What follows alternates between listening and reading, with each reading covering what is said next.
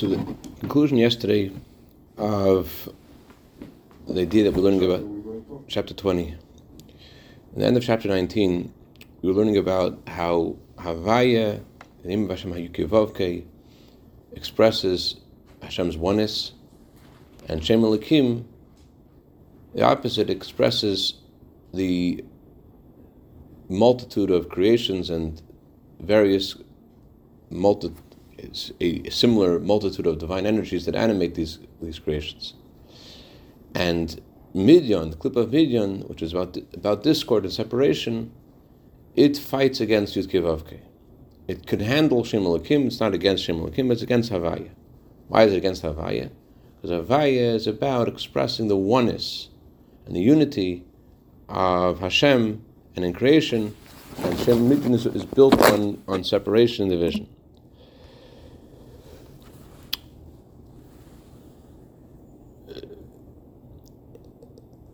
The Rebbe Rashab gives an analogy about Havaya and Elokim. Havaya and Elokim are the parable and the analog. There's a teacher who wants to convey an idea, and he uses a parable to explain this idea, to explain this analog. So in the mind of the student, first you have the parable, and with the parable, eventually the student goes deeper and discovers the inner meaning of the parable. He gets to the analog. But in the mind of the teacher, the parable and the analog are the same. The teacher knows while he's saying the parable what the parable is meant to portray. While he's saying the parable, he's totally in touch with the concept he wants to give over through this parable. So it's not like he's first giving over a parable and later he's going to go to the idea. That's what he's conveying to the student. But in the teacher's mind, while he's saying the parable is not a separation from him and the idea. In a similar way, when Hashem's light animates all kinds of creatures in this world, it's not that there is some kind of a separation from Hashem, and he sees the world as being in a state of separation. We see the world in a state of separation. And we need to look past the veil and say no, that the Eibishter made the world. But from Hashem's perspective, the tzimtzum, the concealment of godliness that Shem Elokim creates, is not really concealment. Why isn't it concealment? So Chassidus says because since Hashem is the author of the parable, just like the teacher is, so the concealment isn't the concealment. It's also like the halacha. Halacha is you're not allowed to use your hand as a yarmulke. Why can't you use your hand as a yarmulke? Because your hand is part of you. So since your hand is part of you, so it's not considered a covering. It's you. Since Hashem made the name Elokim, since Hashem is the one who is causing the concealment, it's not concealment for Hashem. It's only concealment for us, but He is the one who made the concealment. Both His revelation, Havaya, and His concealment, Elokim, are both godly forces, both His own forces. And therefore it's not dark for Him. As the pasuk says, "Gam cheshach yashchemcha," darkness is not dark for you. So Havaya and Elokim aren't really distinct, aren't really separate. They're both godly. There's the godly power that reveals Hashem's infinity, and there's a godly power that reveals Hashem's power to hide Himself, Hashem's power to contract His light. That power to contract His light is like Havaya. It's also a godly expression. It's an expression of Hashem's power. Hashem is revealed in His infinite light. And also, there's a way to see Hashem's infinite light in creation as well. The fact that there's so many different kinds of creatures in this world, that itself indicates the infinite power that created them. The manifold kinds of creatures and the amount of creatures is itself an expression of Hashem's infinity. So, when you're looking at it from this world's perspective, there's Elokim, there's a concealment. And you have to look deeper and say, no, it comes from Hashem's infinite light. But if looking at it from a deeper way, it's from the perspective of the one who authored the parable, the one who made the tzimtzum. This world is an expression of His infinite light, as Hashem's, just like Hashem's light itself is an expression of Hashem's infinity. This world is also an expression of Hashem's infinity. That's the meaning of the words Hashem hu Elokim. Hashem is Elokim. That Elokim is not a concealment for Hashem. It's an expression of Hashem. It's kind of like saying this. You need glasses sunglasses, let's say, to look at the sun. You can't look at the sun without the sunglasses. For you, looking at the sun without the sunglasses, it blinds you. The sunlight is blinding. It's not a revelation of the sun. The sunglasses allow you to see the sun's light. So that you're able to withstand light of the sun through the sunglasses. But it's more than that. Imagine saying this. Imagine saying that the glasses themselves are a production of the light itself. The glasses were created by the light. Now that doesn't, in the analogy, it doesn't work that way. But that's how it is with Hashem's name Elokim. Hashem's contraction of light is an expression of his infinity. Only because he is infinite can he create a multitude of creations. It's not that the sunglasses can withstand the light. It's more, if you go deeper, the glasses, the concealment itself, is an expression of Hashem's infinity. It's part of the light itself. It's part of the light itself. It is the light. It is the light. Right. Okay.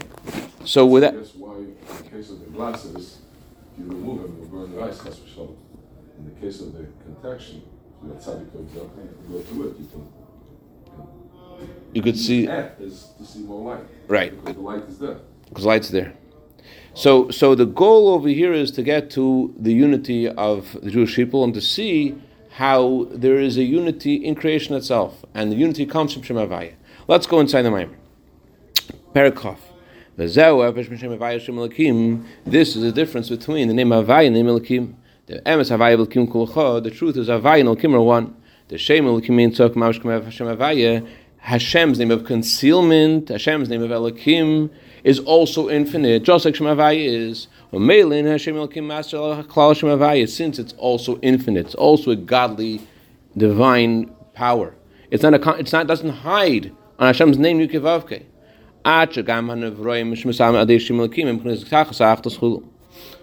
Even the creations that were brought into existence through Hashem's name Elokim, they're truly in a state of oneness.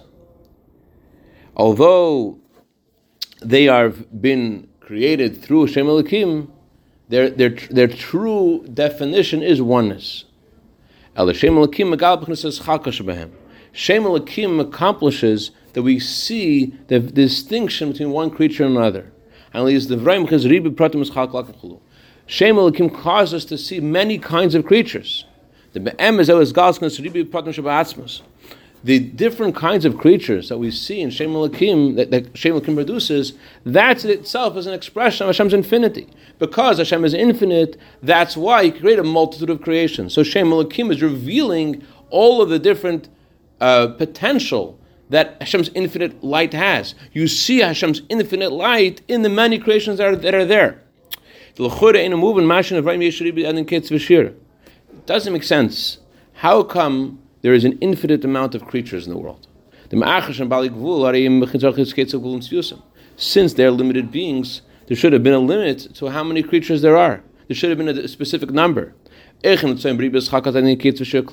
there's so many creations without any number, without any limit? How can there be an infinite amount of created beings? It doesn't make sense. It mathematically doesn't make sense. Either it's a limited amount of creatures, or it's an infinite amount of infinite beings.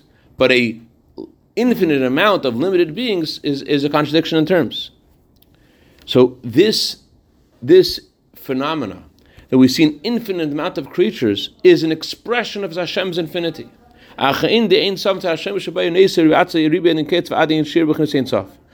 Hashem is perfect, He is not only infinite light, He also contains within Him the potential to create an infinite amount of creatures. As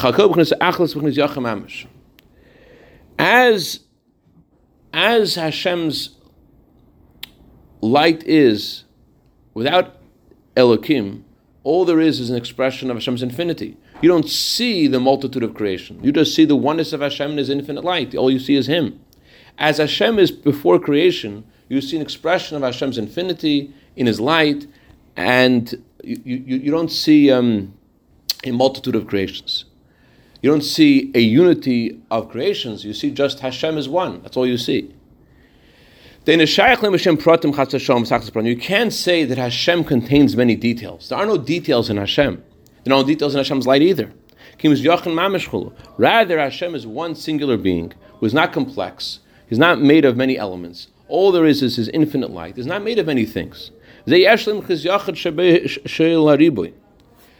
you cannot say that because he is one and he is alone, there can't be a multitude coming from him. You cannot say, you might want to think, oh, if Hashem is one, so then a multitude of creations can't come from him. But the opposite is true. Because Hashem is perfect, so then you can't limit Hashem to only being beyond division. If Hashem wasn't perfect, then you could say, okay, Hashem, he is infinite, he is beyond, he is higher. But because Hashem is perfect, you have to say he also has a potential to create a multitude. Because there is a perfection. Because of perfection, he has to have both the ability to have unity and the ability to create a multitude of creatures as well. Because he's perfect, you can't just say he's transcendent and infinite. You also have to say he's able to produce a multitude. And this is all. And yet, although Hashem can produce a multitude, it doesn't contradict his oneness. So Hashem is able to create a multitude of creatures, and yet to remain completely alone. That's what perfection means. Perfection means you're not just in one area, you're in all areas. If you're only in one area, then you're not perfect. Perfection means you're able to have the virtue of everything. In Hashem, the multitude and the unity aren't diametrically opposed. It's not that Hashem is two opposing forces. There's a force of multitude and there's a force of oneness. Rather, in Hashem, the ability of making a multitude amount of creatures and the ability of being one and alone are the same. It's the same thing. Because of Hashem's perfection, he is both able to create a multitude of creations and at the same time he's completely alone. And to our ears, it doesn't make any sense because these are two different forces. One is a force to create a multitude of creations, and one is his oneness. Our minds can't comprehend this. How can these two opposite things come together? About this, the Torah says, King Solomon says, if I would know him, I would be him. Because Hashem is perfect, therefore, logic says he must be able to create a multitude of creations. But we were learning another angle to this, and what we were learning was this, that, as Rabbi Shab says elsewhere, that because Hashem has no definition specifically, that's why he's able to create a multitude of creations. Because he is one, because he is not limited at all, therefore he's able to create a multitude. It's because of his oneness that he's able to create a multitude. But here the Rabbi Shab is saying that to a human mind is a contradiction. It can't be that the same force is both a multitude and singular. I'm not sure what exactly is the part that's beyond logical, what part is logical. Because to my mind it seems because he has no definition, therefore he can create a multitude of creations. Because he is one, because he is singular, therefore, as he said, Rabbi Shab says elsewhere, that's why he can create all kinds of creatures. But here the Rabbi Shab is saying that no, it's not logical. It's not logical that the same force could be both a multitude and yet be one. But we're not saying that it's really a multitude. In other words, we're not saying in Hashem himself there is a multitude of creations. We're just saying there's a potential to create a multitude of creations. So I'm not sure what the part is that's beyond logic over here. But that's what the Rebbe Shab is saying. That there is the idea of multitude and oneness doesn't seem to. Maybe in creation itself, maybe in creation I can understand it. To say in creation itself that this is a pervasive oneness of Hashem, all it is Hashem's oneness, that's beyond human mind. That's beyond our understanding. Maybe to say that this reality that we're in, that we see a multitude of creations, and to know that this is not the way it looks, and all it is an expression of Hashem's oneness, that may be that may be harder for your mind to grasp. But as it is in Hashem's light, I don't see why that's such a contradiction. I don't know. So it comes out there's two things. There are two potentials within Hashem's essence. First of all, Hashem has the ability to create a multiplicity, has his ability to create a multiple, many creations. And yet, all of these multiple creations that he will make are all in a state of absolute oneness. And that is what the function of Havai and Elkim are about, to reveal Hashem's oneness and to reveal Hashem's power to create a multitude of creations. The Shem Elokim Megalas HaRibui. Shem Elokim reveals the multiplicity in creation. To create the multitude of creations is a product of Shem Elokim. Because of Shem Elokim, there are all different kinds of creatures. Shem Havaya, and Shem Havaya, the name of Hashem Havaya, reveals the oneness in creation. Shem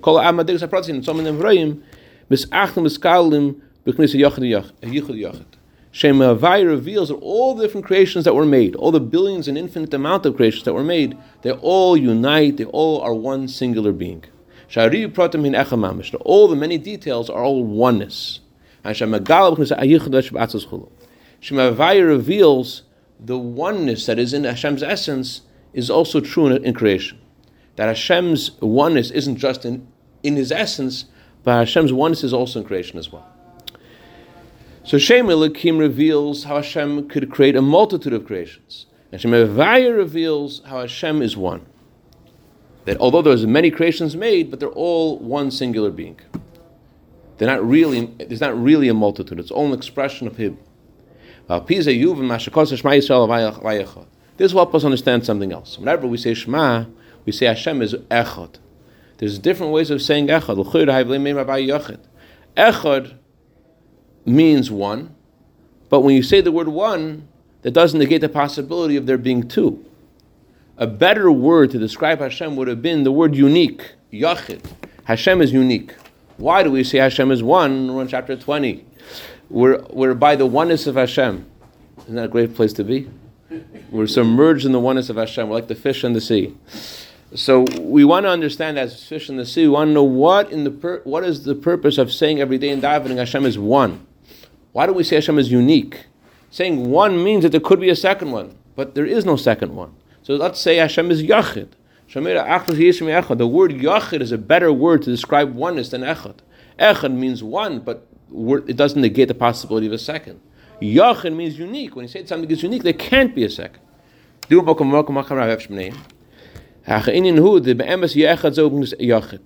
we say Hashem is Echad, we mean actually Yachid.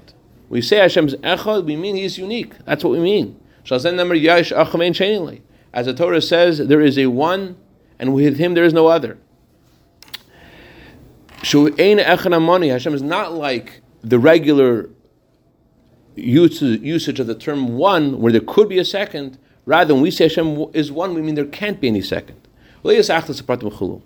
And translating this in content, in the theme of Hashem being one means that there's no second. It's not only that there's no other God besides Hashem, but there's no other details. There are no details, all there is Him. When we say Hashem is one, we're not just saying that there's one superpower. We're not just saying that all of creation is created by one being. There's many creations created by one being. So it goes on.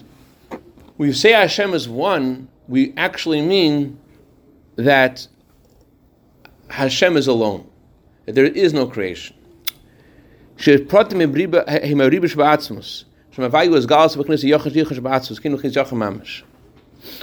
to say, what would the word Yachid mean? Yachid would mean that all there is Him. So when we say Hashem Echad, we want to say that even in the world that He made, that truth is still there. We want to convey the truth of Hashem's oneness before creation. We want to say that that's true now as well.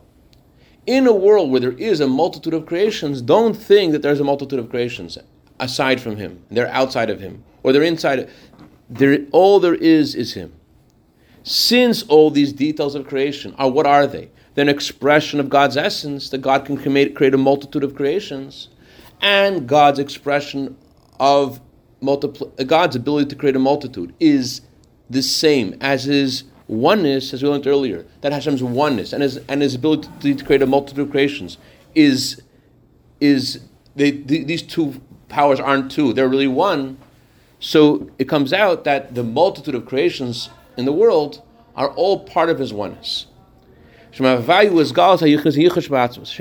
reveals the oneness in God's essence. Am I saying anything in English? Not really, right? Chaim. Let me say it this way.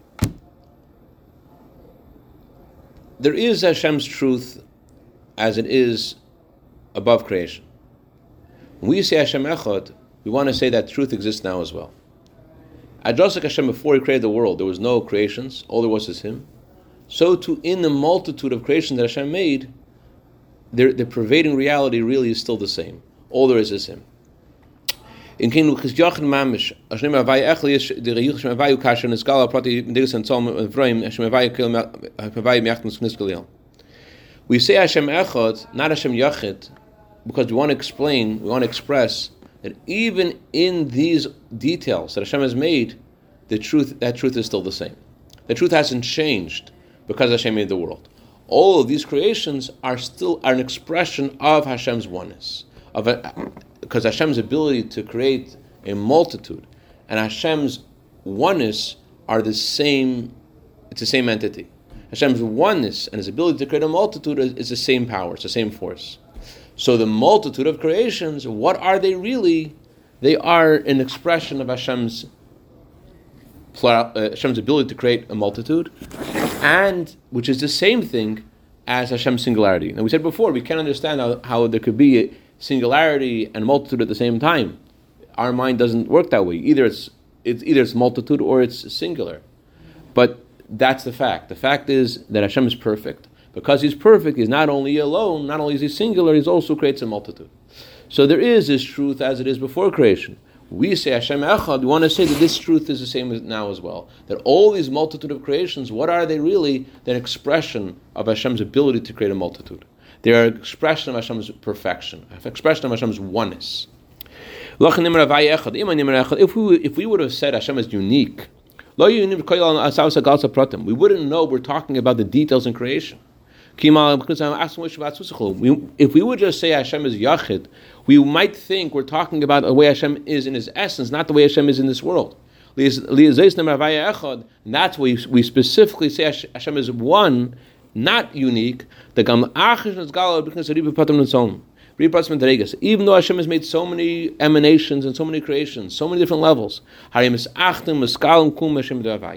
all unite and they're all one within His name. They all are really an expression of His oneness. Kitzur, in short, we learn today is like this. Because Hashem is perfect, He has the potential to create a multitude of creations. And yet this ability of Hashem to create a multitude, that is the same as His oneness.